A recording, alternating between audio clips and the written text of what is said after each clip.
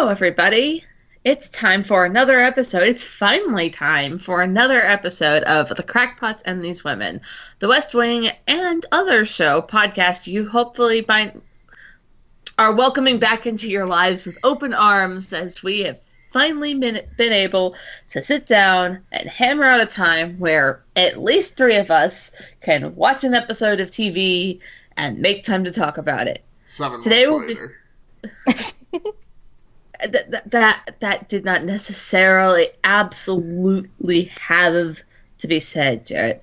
Anyway, today we are jumping forward from where you last saw us into episode 15 of season 3, Dead Irish Writers. So essentially we've decided to just go to the episodes that we like to talk about. Pretty much, because that's the only way that any of us will actually show up to record. I mean, when the world is so depressing as it is, it does not necessarily inspire one to sit through depressing episodes of TV about politics. Anyway, as you have already heard, we have me, Kate Morrison, we have Kate Feldman, and we have... I can't remember if... Were we using your full name by the end of this? Because you're writing your full name now. That was Sean, not me. I was always Jarrett. Well, yeah, you were always Jarrett, but yes, I was doing the full last name thing now. No, that was Sean, not me. And Jarrett Seidler, who does not, is not, I don't know, a man in black or something, and therefore can actually use his last name. Yes. So, Dead Irish Writers, everybody. I feel like before we get to Dead Irish Writers, we should fill in what happened between HCon 172 and Dead Irish Writers. Oh, yes. For a lot of garbage. Yeah. So Dead Irish Writers actually just could really pick up after HCon 172 because it's basically the end of the Bartlett MS storyline, which almost gets dropped for those episodes. As we have everybody angry at each other, because Sorkin loves to make everybody angry at each other, but specifically Bartlett and Toby are angry at each other, and Josh and Donna are angry at each other. And by this episode, that's kind of done. And, yeah. So 100,000 Airplanes is a State of the Union episode. It's the only bad State of the Union episode. The Two Bartletts is the Amy Gardner introduction episode. Would you like to talk about Amy Gardner, Kate? No, Amy Gardner's in 100,000 Airplanes. Is she? Yes, that's where she's... Oh. Her proper introduction episode is in the Two Bartletts. Okay. Well, Amy Gardner shows up, and Amy Gardner is, Amy Gardner. Amy Gardner is Aaron Sorkin's idea of a feminist. She is annoying. She is someone who would have been a much better character because the actor can do more than she does. Amy Gardner is someone who could have been a much better character if she was written by literally anybody else. She actually becomes a much better character after Sorkin leaves, too. Yes, after Sorkin leaves, and after they finally make the right decision to break her and Josh up. Mary Louise Parker, by the way, is one of the most talented actresses of her generation. This character sucks. Yeah. She's trying so hard. She's trying so hard to take this really shitty material and turn it into something that's like resembling a human, but it's so flat. It's so one note. It's so women's rights. That's the thing. The only thing that Amy Gardner is a feminist. There's nothing else to her. Yes. And that is and not. She's that's very not an uncommon definitively. Way, that's not an uncommon way for male writers to write feminists. Is that's all they are. There are no other qualities to them. She's often portrayed specifically as a wet blanket. It even shows up in this episode. Well, it shows up overtly because it's one of the plots of Dead Irish Writers, but it shows up like she sneers at Lord John Marbury, just stuff like that. It's not a particularly well-written character. I like the character at times, but in season 3, she's borderline insufferable. Mm-hmm. I wouldn't say she's borderline. She's absolutely insufferable. Okay, I was trying to be nice. I am never nice about Amy Gardner. Then we also skipped night 5, which is the return of Stanley Keyworth. And everybody is really angry. I feel like this might have been the Martin Sheen Emmy episode. Ugh. No, the Martin Sheen never won an Emmy for this show. Well, yeah, but because as it went on and he kept on, they write episodes that are and so having the like psychological drama, the Emmy bait episode, the psychological drama, I'm dealing with father issues and. Please don't make me talk about Aaron Sorkin therapy issues again. What? I can't do it. Just go back and find, every other episode from our first run. Yeah, I have ranted about this already. Don't make me do it again. Aaron Sorkin, excuse me. Martin Sheen was nominated for Night 5, you're correct. Aha! I can find an Emmy bait episode. Yeah. So this is the Emmy bait episode. It's also one of... I do not like Night 5. Everybody's so angry. And everybody's so loud, and everybody's so over the top, and you lose all of the nuances of the characters.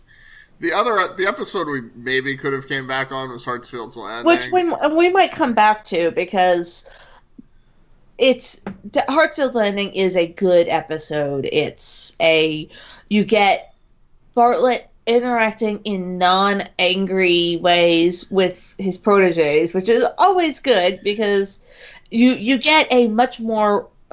There's still tension between Toby and Bartlett, but it's a much more mature tension. It is the tension between two grown adults who have jobs, not petty children. This is the episode where Bartlett and Toby kind of bury the hatchet. Josh and Donna kind of bury the hatchet. There's some really good scenes with Sam and Bartlett.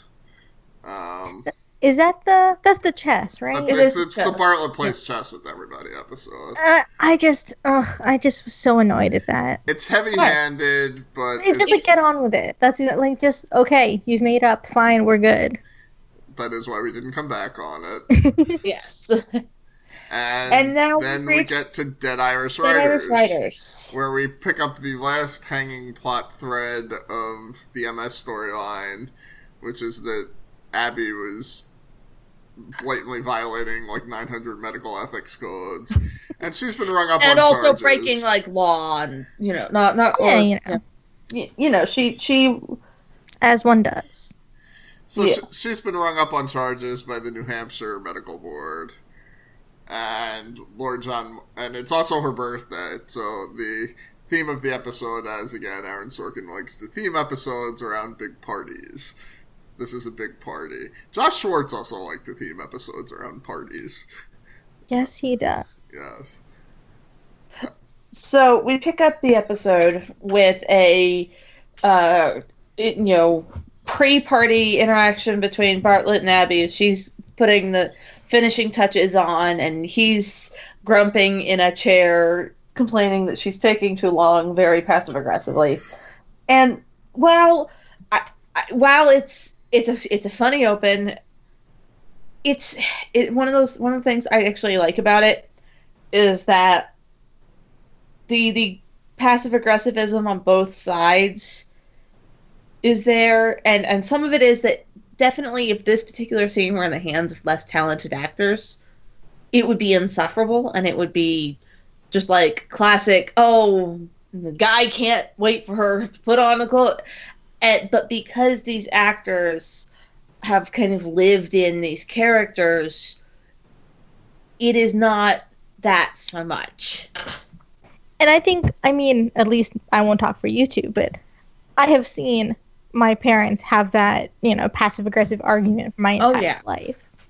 So it's not, and it's a very, obvious TV cliche, but it's that for a reason because we can all relate to it.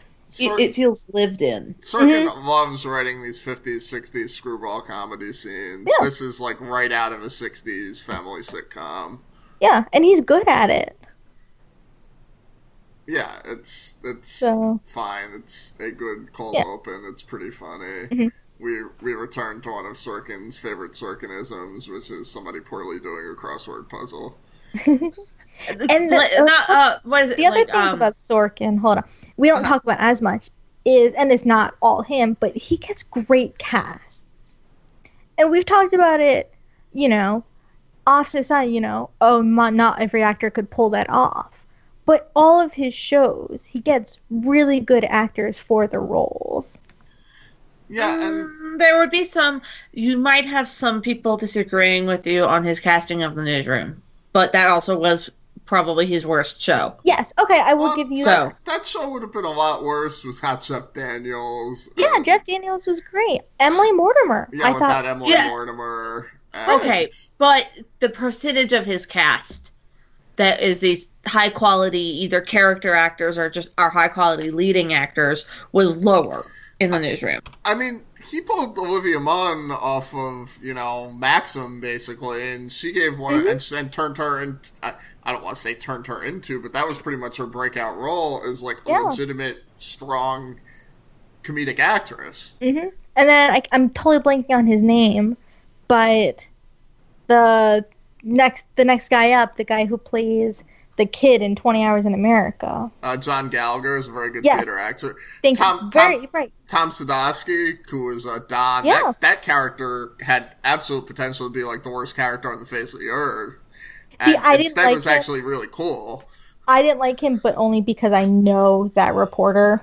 Yeah. I know that kid, that human being. But, yeah, I mean, and I don't know if I've actually said it on this podcast, but Grace and Frankie, which is one of my favorite shows. I don't know if either of you watch it. I don't. All right. I don't. It's one of my favorite shows. Everybody should watch it. I would like to talk about it on this podcast properly at some point. But it's the comedy that Aaron Sorkin always wanted to write but was not capable of writing. And a lot of that is because the cast is Jane Fonda, Lily Tomlin, Martin Sheen, and Sam Waterston. And it's all these actors that he had but didn't know how to use them comedically. And, that's my pitch for it, because we all saw, Studio 60 can't really write comedy, but he knows what to do with actors. Yeah. Anyway, we can talk about the actual that was this. I think what we were trying to say was he's got Stockard Channing in what was essentially a guest star role. I know she's billed as a star for most of the series, but she pops in and out. She's in 5 to 10 episodes a season. Yeah. Roughly. Well, she started as a guest star, and then I think she didn't start until halfway through the first season. Right, I'm saying, but she every season, I think she alternated between official cast member. But I mean, Stockard Channing is a very Stockard Channing. Yeah. Oh yeah, she's she's an incredible actress. Mm-hmm. She's a gazillion-time Emmy Award winner, Tony Award winner, etc. And that's that's not an actor that you get for that kind of role. Maybe you can... It's an actor that you can maybe get in the starring role, or you can maybe get for 1 or 2 guest episodes, but to get that, it's a recurring guest star. Mm-hmm. Yeah. And that kind of happens throughout the show. You get commitments from actors that you wouldn't expect to get commitments from. And, obviously Martin Sheen is, one of the great actors of the last 50 years. There's really just not much you can... There's really not much you can say about Martin Sheen, That hasn't already been said multiple times. Other than he never won an Emmy for The West Wing, somehow. Who did win the Emmy that year? Let's see. Because that was the one year that Gandolfini wasn't eligible, and it went to might have went to Hugh Laurie or somebody really weird. Oh, I am looking it up. So it went to Michael Chick. It went to Michael Chiklis on The Shield. Oh. Yeah, that was the year that Bartlett probably should have won, because Gandolfini was just getting it every year.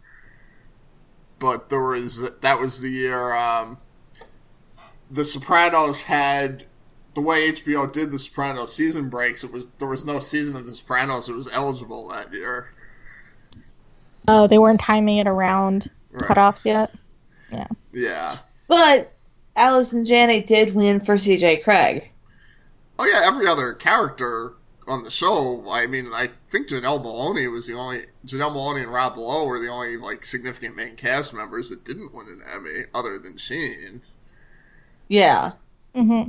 Like, Mary McCormick didn't win one either, but, significant. That year, more fun facts. That year, Stockard Channing actually picked up 2. She picked up Outstanding Supporting Actress for The West Wing, and then she also picked up the Outstanding Supporting Actress in a miniseries or movie. For the Matthew Shepard story, NBC. That all right. Sounds very Emmy baity. Yeah, I mean, I don't know what it is, but that makes complete sense.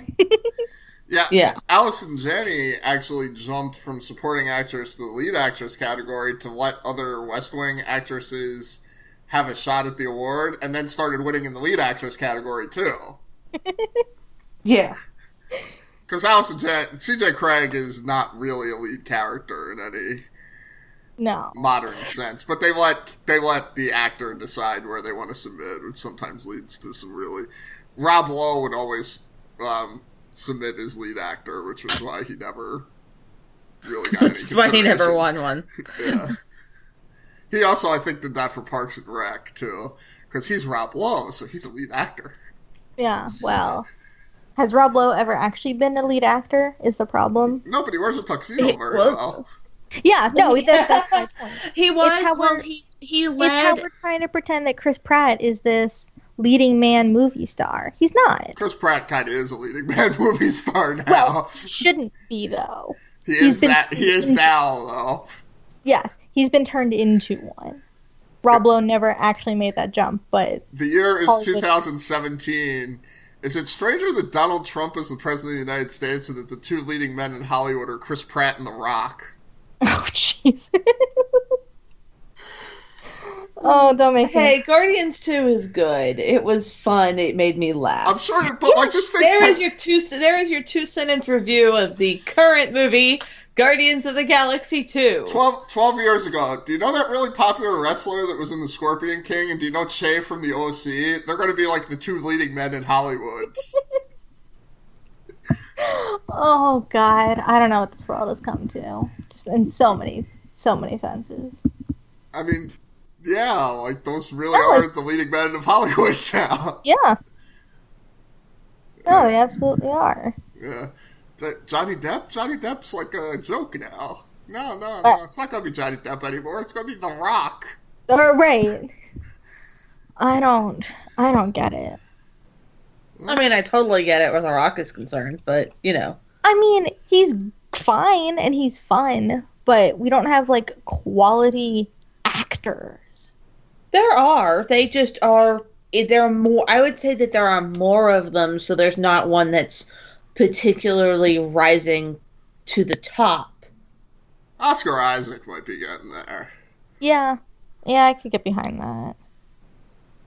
Oscar Isaac is in, like, everything. John Boyega is in everything. Is he yet? He's not. Yeah, no, he has, like, 4 movies, like, John Boyega has, like, he has, like, 4 movies coming out of it, like...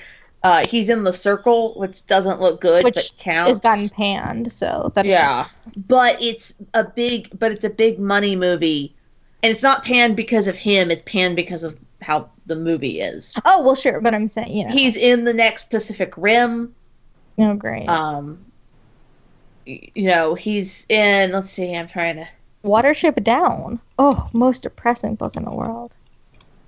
And then he's in Detroit, which has some interesting rumors around it. It's the story of the Detroit riots. Mm. And I've seen a trailer or a clip from it, and he looks very good in it. Oh, John Krasinski. I love him. I don't see... John Krasinski is trying to turn himself into an action star, and I don't think it's going to work. Yeah, He's just like this goofy actor, which is fine. Like, that's what Chris Pratt is supposed to be. Like, that's a fine role. Oscar. Speaking of Oscar Isaac, he has Annihilation, Suburbicon, Life Itself, and then the next Star Wars coming out.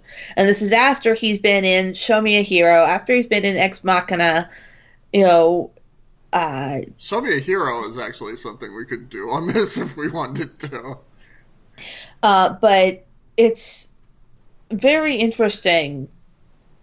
But so I think that we're kind of maybe in a lull between, because you had your Brad Pitts and you had your Johnny Depps, and they've all gotten older and had their flaws revealed, and so we're looking for that next kind of generation of young. It's Chris Pratt, and though. We're also It's at the land. Well, it's also Chris. It's also Chris Evans. I mean, think of Brad the leads Cooper, of the Marvels. Yeah, Bradley Cooper's probably Ryan Gosling, Ryan Reynolds. Yeah. Seriously, Chris Pratt. Chris Pratt's essentially the lead of the Jurassic Park, Jurassic World thing, which is now a big thing again. He's the lead of Guardians of the Galaxy, which is one of the top, ongoing series, and they're crossing it over into the Avengers. He's going to be doing huge box offices for the next 10 years just based off of that. But does a huge box off? Yes. Okay. Here we have to make that divide. He is a movie star. I'm not going to argue that he is a capital M, capital S movie star. But is he a leading actor? I think so. Yeah. He is. I don't think he's a good enough. I don't think he is a good enough actor to be considered. I think he has incredible likable qualities that have been pretty obvious going back to his earlier TV career before Parks and Rec, and they know how usually to use allows. him. Yeah, he's put in protagonist roles where he's allowed to do nothing other than be likable Chris Pratt, basically. Right. It's the same character because he can do that character. Right. There isn't a huge difference between Andy Dwyer and Star-Lord. Andy Dwyer could have grown up to be Star-Lord. Mm-hmm. Right. And that's perfectly fine. And I don't think that's a criticism of him. I think there are better actors because they can do more, but he is arguably one of the best at what he does. Yeah, and he's had he was pretty good in Zero. He didn't have a huge role in Zero Dark 30, but he was pretty good in Zero Dark 30. That movie had everybody. He was one of the better parts of Moneyball. Yeah. Which, was a very non-Scott Pratt kind of role. Or Chris Pratt, Scott Hatterberg. Right. I did the portmanteau there. Oops. But yeah, I don't know how we got on this subject, but hey, he was opposite Jennifer Lawrence in a sci-fi drama that did big box office last Christmas. Yeah. I didn't see it. I don't know if it was any good, but no, I heard it was terrible. It was that was a 9-figure movie. Yeah. Again, a lot of it is Hollywood finding the actors and turning them into what Hollywood needs to be. There might be a legitimate test here, if you star opposite Jennifer Lawrence, ipso facto you are a leading man. Yeah. Because that Jennifer Lawrence is the leading woman at this point. Yeah, I mean, even Emma Stone could make. Stone, yeah. Yeah. But, yeah, there aren't as many women for that role, obviously. Well, it's also, I think, that Jennifer Lawrence has the Chris Pratt qualities while also probably being one of the best, if not the best actress in the world.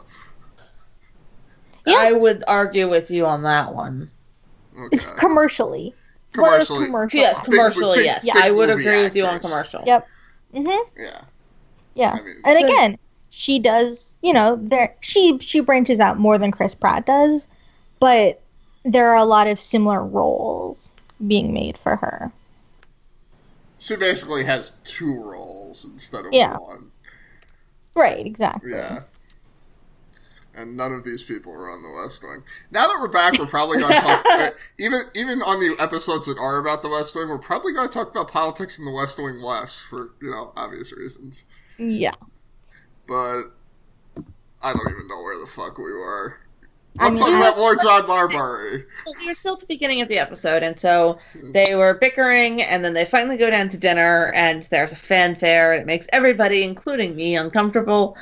And then we get Lord John Marbury, one of the best tertiary or quad whatever the word for four is, characters, fourth tier characters on this show. Abigail, your breasts are magnificent. She's wearing, in case you haven't actually watched this, she's wearing a dress that it's corseted. Let's just put it that way. They're definitely more on display. How to wear it. What? She knows what she's got and how to wear it. Exactly. May I inquire, Mr. President, the first thing that attracted you to Abigail wasn't her magnificent breasts. Oh God. I mean, it's just I think he is arguably one of the best just guest characters at all. He's such a fully formed star immediately. Yeah, and Roger Rees is another example of a really high-level actor that unfortunately passed away a few years ago. But, he was like a really high-level theater actor, and he just kind of popped up. And, and some of that is, it would be on, Reese, because you're kind of given the sketch of a character, and I'm sure that they Sorkin leaned much harder into the kind of loose-limbed, is he drunk or is he not drunk, kind of characterization after seeing what Reese did in the first episode with Marbury. Mm-hmm. Yeah, there's also, do we know how this character was written, or was it just you give him the script and you let him do his thing? Does anyone know? I don't know. I do know that Grey's Anatomy basically brings in Roger Rees, and Roger Rees kind of plays a similar-ish character, and it comes across horrible and creepy, so... Yes. Well, that's why I was asking, because I remember that too, and it is a very similar character, so I don't know if Grey's Anatomy just copied it, or that's just what Roger Rees wants to do at this point. Wanted to do. Yeah, I don't really know too much about, the late career of Roger Rees. So, which is perfectly fine for the record. Earlier in his career, he was more of a serious actor, but he was also a stage actor more than a TV and movie actor. So, and this is kind of a stage Broadway performance in a lot of ways. It's definitely acting for the last row. Right. And that's fine. And as we've discussed on much, much, much earlier episodes of the podcast, if Lord John Marbury showed up more than once a season, it would be a problem. Oh, yeah. This is the exact correct amount of Lord John Marbury. And we also, even within the episode, we get Lord John Marbury joking around. But then he becomes... Then we do get to see the more finesse parts of Reese's acting, because you get these little tiny scenes between two characters instead of him playing to a room. Yeah, I'm fine just discussing the rest of the storyline now. Some of my favorite stuff, I don't know about the entire show's run, but certainly in this episode and certainly in this section of the show are the Toby Lord John Marbury scenes about Brendan McGann.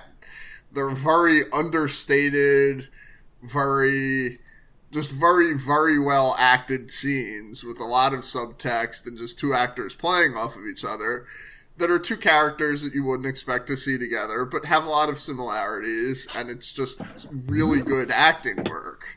Mm-hmm. And it's written well, because when the conversation starts, it's Leo just picking the closest person to him and handing Marbury off, and it happens to be Toby. Well, the closest person who also would want to get away from the party. I don't even know about that. It works, but I don't even know that it was presented that way. It was Toby's in the hallway. Toby, come here. Well, because the impression I got was like Toby was lurking, like he was lurking to wait to make his, felicitations to Abby and then leave. Yeah, because they're kind of off in a corner, and Toby's just kind of lurking. I mean, Toby does lurk a lot. That's like one of the defining things of the character, but. And there's also the very subtle, and it comes out over the course of their conversation, that Lord John Marbury, as a politician, actually agrees with the White House negotiating with the IRA. But because of the government in England, he is under the obligation to tell them that they cannot meet with Brendan McGann. Well, and it's not even they're negotiating with the IRA. As Toby says, they're not They'll bring even... him to a lunch. It's not... Yeah. They send him an invitation to lunch. Not the IRA. This is... Yeah. The IRA-Sinn Féin relationship remains 15 years later an incredibly complicated thing. It's not something that we could discuss. We could do an entire podcast series on that, and not even... I mean, and well, you might be, but I am not the person. I am not a Irish politics and independence historian. I know just enough about it to get myself in trouble. So we should probably leave the serious discussion. So if you want to find an Irish politics podcast, I'm sure there's one out there. I'm sure there's more than one out there. It is not the Crackpots and These Women. We could turn this into a French politics podcast. I've been reading up a lot of my French politics lately. No. I mean, go in Marseille. Oh, good lord. No. Hey, Curtis Granderson's good all of a sudden. We could talk, if we want to talk about French people, we could talk about Antoine Roussel. But that's as far as I'm willing to go on the French right now. Okay. Anyway. Also, so that's Lord John Marbury and Toby. It really bugs me that, and I know it's the whole point. The English, the English diplomat, he represents the whole UK, and it just really annoys me. Well, he is English because he is an English lord, and he himself is English. Right? So no, I totally get it. English diplomat would not be wrong. Referring to him as the British diplomat would also not be wrong. But technically, it is. Technically, he is he is the Queen's representative. Yeah, it just really bugs me, and it's a stupid thing, and I fully acknowledge it. They do say he's the Queen's representative, and the Queen. Oh no, I'm saying I know it's the United Kingdom ambassador to the United States. Yes, and it's a ridiculous thing to get hung up on, but it's always bugged me every time I watch this episode Scotland, England. So after we have these 3 heavy scenes of Toby and Lord John Marbury discussing talk about how they get there. So Leo grabs Toby. They end up going off to find a scotch because there is not acceptable scotch at this shindig. And they end up in this. So you get out of this very, very noisy environment, and they end up in a dark, smoky bar, having scotch and talking about the scars on their respective countries. And it is a really purely fascinating scene because this is where you get to see Rhys drop the ebullient, cheerfully offensive mask and actually reveal the reason that he's reveal the reason he's a diplomat, reveal the reason that he's an ambassador at all, the reason that he would be picked and would remain, because we see when he becomes an ambassador, he's kind of like the third choice. But once you have your third choice in, you can change your ambassador whenever, I assume. I mean, I'm not super read up on the policies of Great Britain, but I'm assuming that you can fire an ambassador whenever you want. It's a bad look to fire an ambassador for absolutely no reason. Well, but I'm sure they can come up with a reason. There's that episode where they have to change all the ambassadors, Micronesia and everything. Yeah, they have to come up with reasons, and all of them are leaving. Right. So no one's going to question it, but they're technically they have to come up with something. Well, yeah, but I mean, Marbury's an inveterate drinker. You could always come up with Marbury's decided to retire to the country for a more private life and to dry out. But there is clearly a brain there that we get to actually see in this interaction with Toby. And it's really fascinating. It's beautifully shot.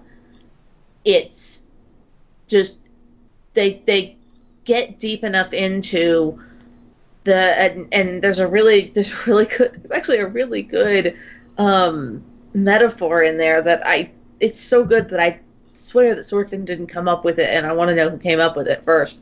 But the talking of, or where it came from, but talking about, the idea of a country's original sin. Yeah, I did like that's something the phrasing that's been discussed in history with slavery specifically. I mean, that's like not a that's like something you would hear discussed in like a high-level college history class or something. Yeah, like that. And so it's a very interesting discussion between the two of them about also why, and it's done in so few words. Weirdly, for a Sorkin show, it's actually accomplished in, if I'm looking at the transcript, it's, let me run back up and do a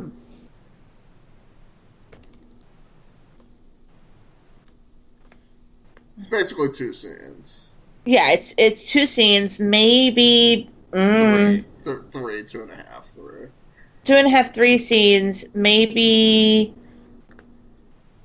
I'm trying to figure out page, like script pages. Maybe like 5 or 6. 5 to 6 pages of, and for Sorkin, getting into something meaty, that is tiny, because Sorkin runs long.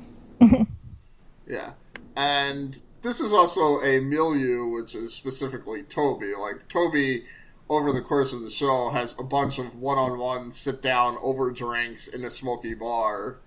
That's like Toby's, like, I don't want to say gimmick, but it's like his natural habitat, so to speak. Mm-hmm. Yeah. Well, that's how we're first introduced to Toby. Well, not first. That's how chronologically first introduced to Toby. Yeah, no, well, that's what I meant. That's like in the Shadow of Two Gunmen. Yeah. Yeah, he's just sulking at a bar, and that pops up over and over and over again. Mm-hmm. Yeah. And then after they resolve their issue, John Marbury pops up back at the end of the episode and says, "Abigail, may I grasp your breasts?" I love Sorkin. Not Sorkin. Sheen, I'm standing right here. But that's also, it's funnier, but it's also like, now that you've seen him drop the mask and like that at some level that's an act. Yes. He clearly wants to be underestimated. Mm-hmm. Right, and he goes, we get more, Marbury and Gerald, and there's I think 2 scenes with Marbury and Leo where he's pretending to think that Leo is Gerald the butler. Yeah. Still. Well, what was it? What was the full line? It was, unless you got a new chief of staff, I'm talking about Gerald or something. Yes. So that is the Lord John Marbury and Lord Monjarbury. We're gonna spin our eyes thing. Oh God, this has not been my. Yeah, he pops up once more, I think, but this is like basically his. I think it's twice more. I think he shows up in. Once in 6 and once in 7. Yeah, but this is definitely the biggest Marbury episode. Yeah, this is like our last substantial Lord John Marbury, and what a way to go out. Yeah. So the other kind of big plot of this episode is Josh and Amy, and well, you get kind of 3. Each one of the members of the what's the term?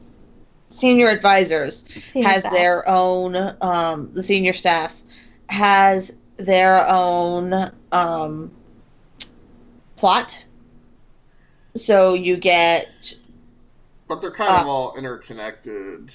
Mm-hmm. Yeah. So you get CJ. So CJ's is the most tied to Abby, where there's been a rumor about one of the physicians on the New Hampshire Board of medical board recusing himself, and he was going to be the swing vote. And so you get CJ popping in and out. You get Sam and a former professor of his, or teacher of his, and that's just kind of a weird. It's very bizarre. There's no. It's very bizarre. Yeah, it was literally just to give Rob Lowe something to do, I guess. And this is another one. They bring in Hector Elizondo, who's like a really great actor, and he's just playing like this one-note shit role. Yeah. But it's it's funny. Like, this whole little monologue about smoking in the White House. Like, it's fine. Sure, he got paid lots of money for it. He's more of a Hector Elizondo's kind of like that guy sort of actor. Yeah. He just pops up in everything. Yeah. Look, whenever... Callie Torres' father. Yeah, yes. Mine is Princess Diaries. Like, Hector Elizondo to me is Princess Diaries. Yes. FDR smoked. Yeah, no, exactly. I mean, it's funny. Like, he's another one who knows what he can do and takes roles that let him do that. Yes, but... I forgot he was Callie's dad. He was. Huh. I think she's coming back at the end of this season. Dude, I'm like 20 episodes behind. So oh, really? I mean, it's not good, so it's fine. Yeah, I was basically told, like... no. Who told me? Might have been Corinne, who was just like, you're gonna hate this. Oh, it's terrible. It's absolutely terrible. I don't know why I'm still watching it, but it's really bad. Like, the last episode I watched was, like, Meredith, like, starting to date after Derek died. Yeah. And that was, like, at least a season ago now, I think. She's now dating Owen's dead sister's husband or boyfriend or whatever. Oh, that dude? Oh, yes. God. Oh, because they were kind of hinting at that already. Exactly. Who Maggie also likes. So there was, like, 6 episodes of Maggie moping. It's terrible. It's so bad. God. Okay.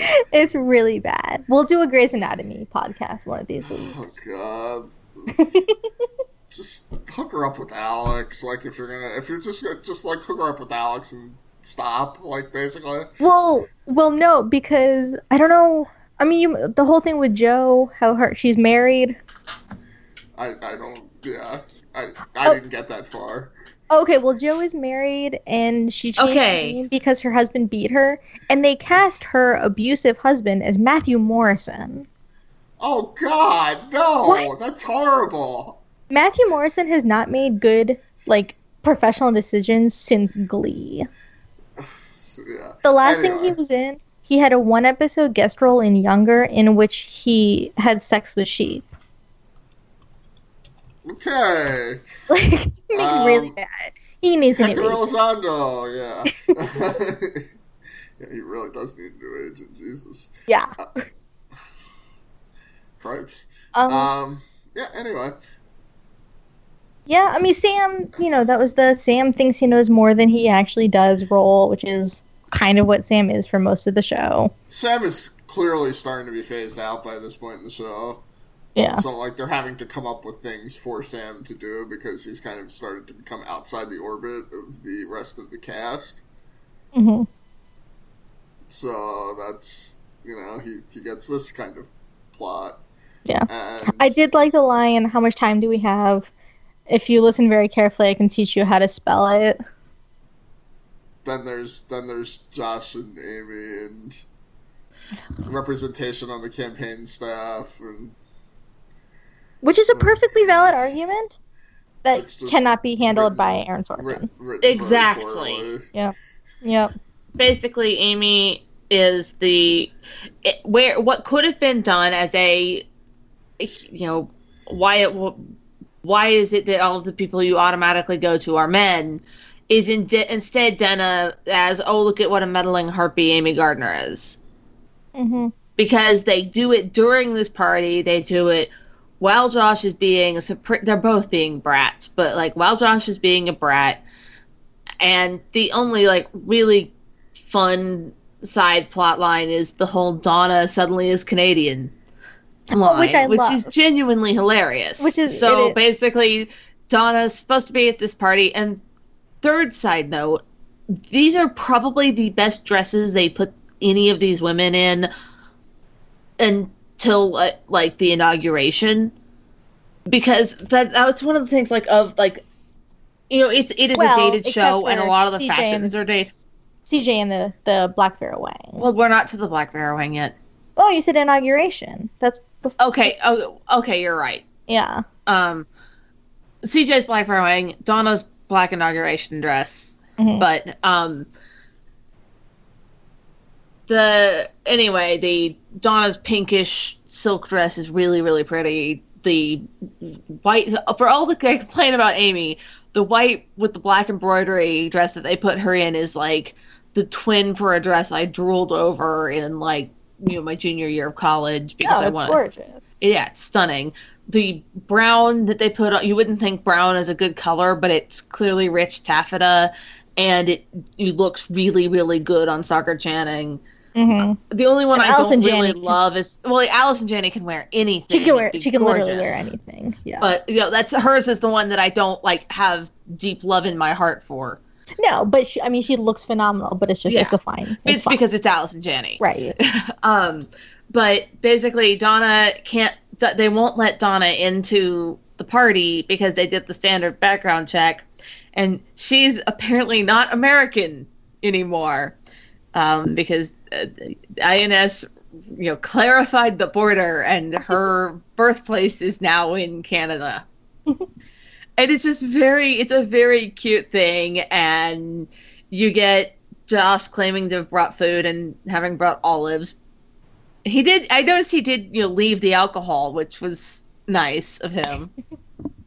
And all of these, the women's plots all lead to them ending up in the like upstairs of the residence getting hammered.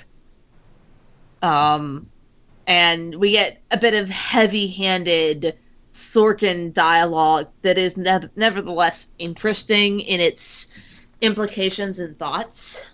Basically, Abby finds out that she's going to be suspended. You know, she's going to have her license taken away for a year by the board because the vote that recused himself.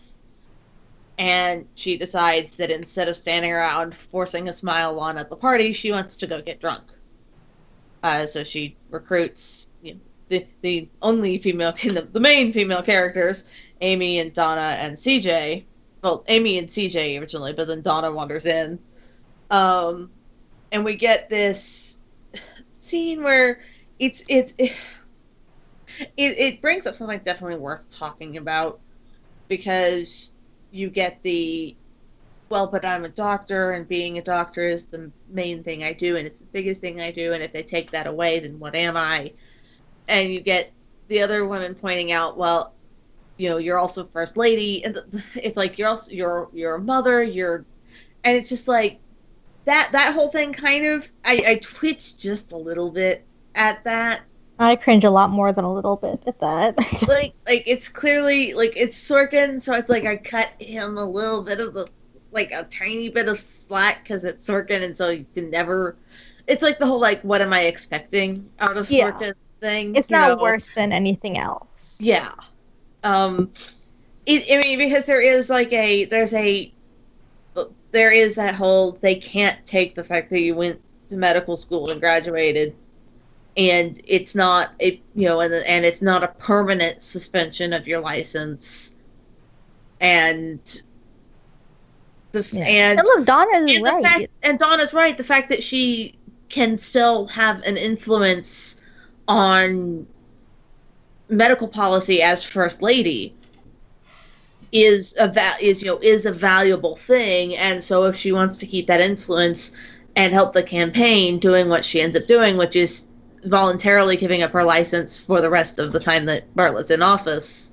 Well, I was saying Donna was right about the fact that she was also a doctor when she broke her. And that's the best thing you were also a doctor when you gave him the drugs. Yeah. You know. Look, it's your chickens coming home to roost. You knew what you were doing. You knew you were probably going to get caught. This shouldn't be as much of a surprise as it is.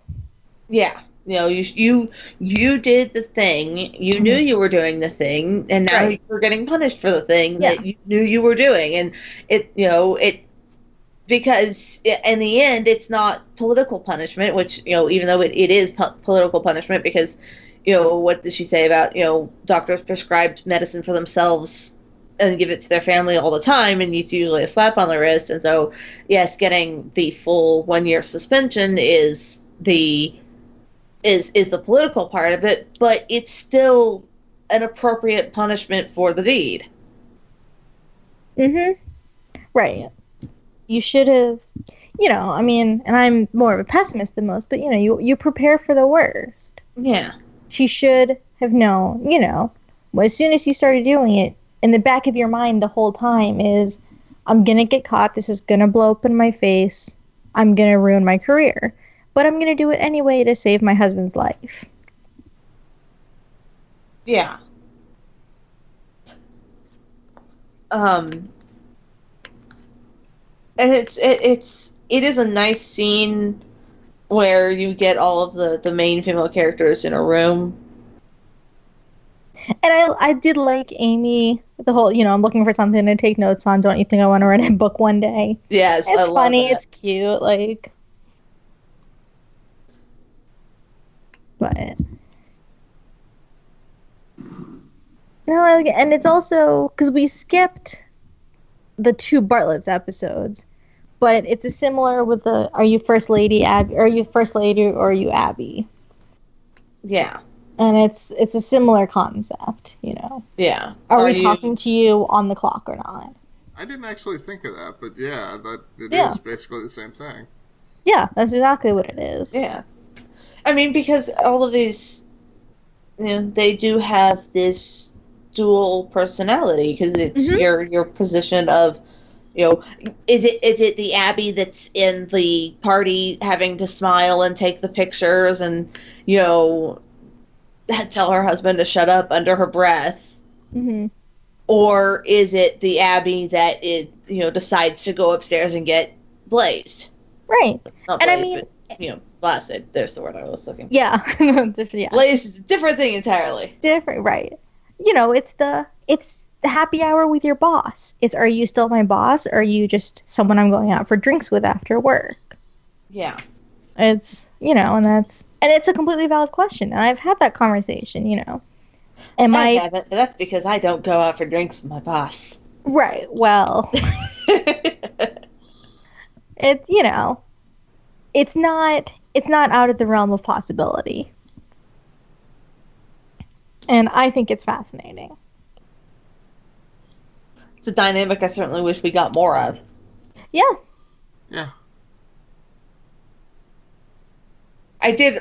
There is a really amusing CJ, drunk CJ, starting a sentence and then wandering off into internally, but internally debating whether or not she should acquire a cat. Her stream of consciousness. Yes, and then just kind of trailing off. I mean, it's such great Allison Janney as the comedic actress. The trailing off, and then where was I? Yeah, right. Some crazy cat lady. I don't have any cats. Should I get a cat? I don't really like cats. I mean, so great.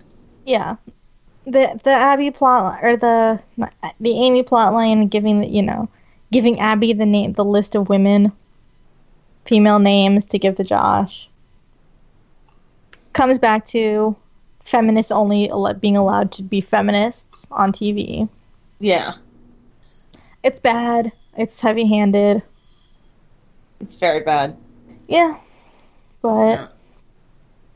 That's like her only role is to be there, to be a plot device, to shove Josh and Donna apart, and to be Aaron Sorkin's idea of, I don't know, Maureen Dowd or somebody like that. Weren't they dating around this time? No idea. I feel like that was the thing that happened. Yeah, it was, vaguely in that time frame. Yeah. But, us talking about Sorkin's women's issues is nothing new on this podcast, unfortunately. Nope. But I like it. This is one of the better episodes of the show. It's fun. It has enough seriousness, but also enough levity.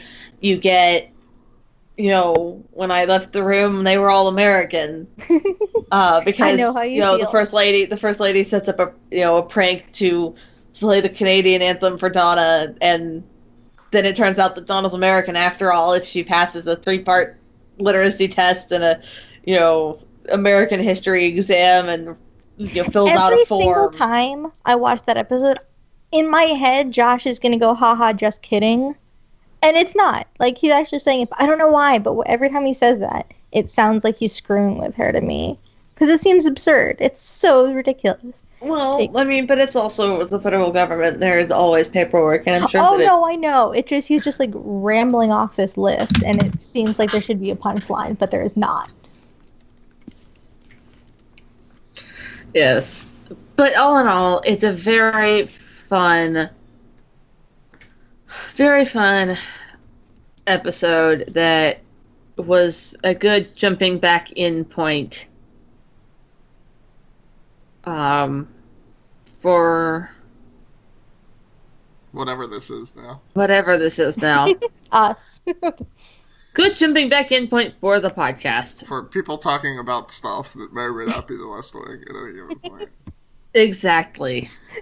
Do we have any idea what we're talking about and when we're talking about it next? Nope. So, sometime within the next few weeks, hopefully, we will talk about something. Yeah. We might jump to another West Wing episode. We might pull out some Parks and Rec. We might, There were a lot of shows under discussion. The problem is that... We'll surprise you. Yes, the problem is that we don't actually overlap on a lot of other shows. Yeah. And none of us had the same time frames free, ever. Yes. So, I don't know, we'll come back with, like, The Crown or Gilmore Girls or something. I don't know. We'll do something. We will return. Do something. We will return. Let us know on Twitter via all of our Twitter handles what you think. I am at Unlikely Fanatic. Kate is at Kate E. Feldman. Jarrett is at, what are you? J.A. Seidler. J.A. Seidler. The main podcast handle is TCATW Podcast. And that was, I apparently just outroed us. So does anybody else have anything to say? No, I think we're good. Good night. Good night. Good night and good luck.